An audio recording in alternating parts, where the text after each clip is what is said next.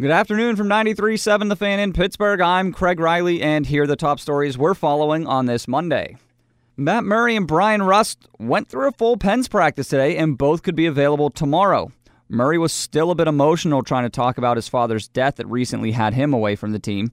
Connor Sheary worked on the top line today, replacing Daniel Sprong, as he said of his and the team's game recently. Since the new year, we've been kind of doing that as a whole, and I think that we're getting some more results. And this last road trip, obviously we didn't get the points we wanted, but we thought we played some pretty good games and had some good efforts, so I think we can build off that.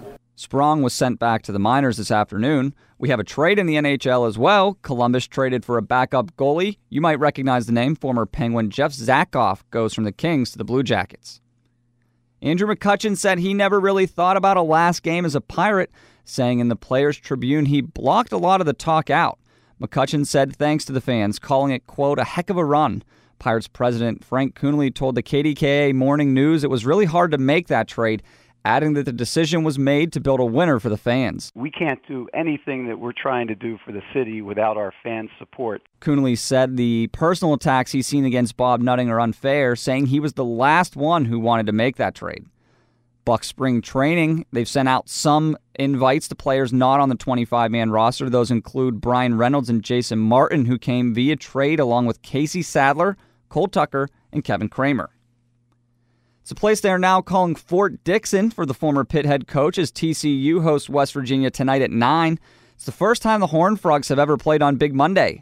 The Mountaineers are coming off a home win against Texas and dropped to 7th in the latest AP poll.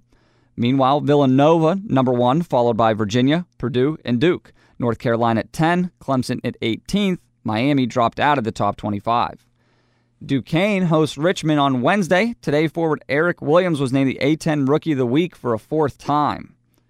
Some NFL news, he scored a pair of touchdowns this year, and Steelers fullback Roosevelt Nix was rewarded today, probably more so for his blocking work, replacing a Patriot on the Pro Bowl roster. Other NFL news, a bit of the intriguing variety here. Looks like Todd Haley has found a landing spot after not being brought back by the Steelers. Reports coming out of Cleveland, he has been tabbed their new offensive coordinator, and according to some of those same reports, Hugh Jackson says he will give up the play calling for Haley to take it over. I'm Craig Riley for 93.7 The Fan.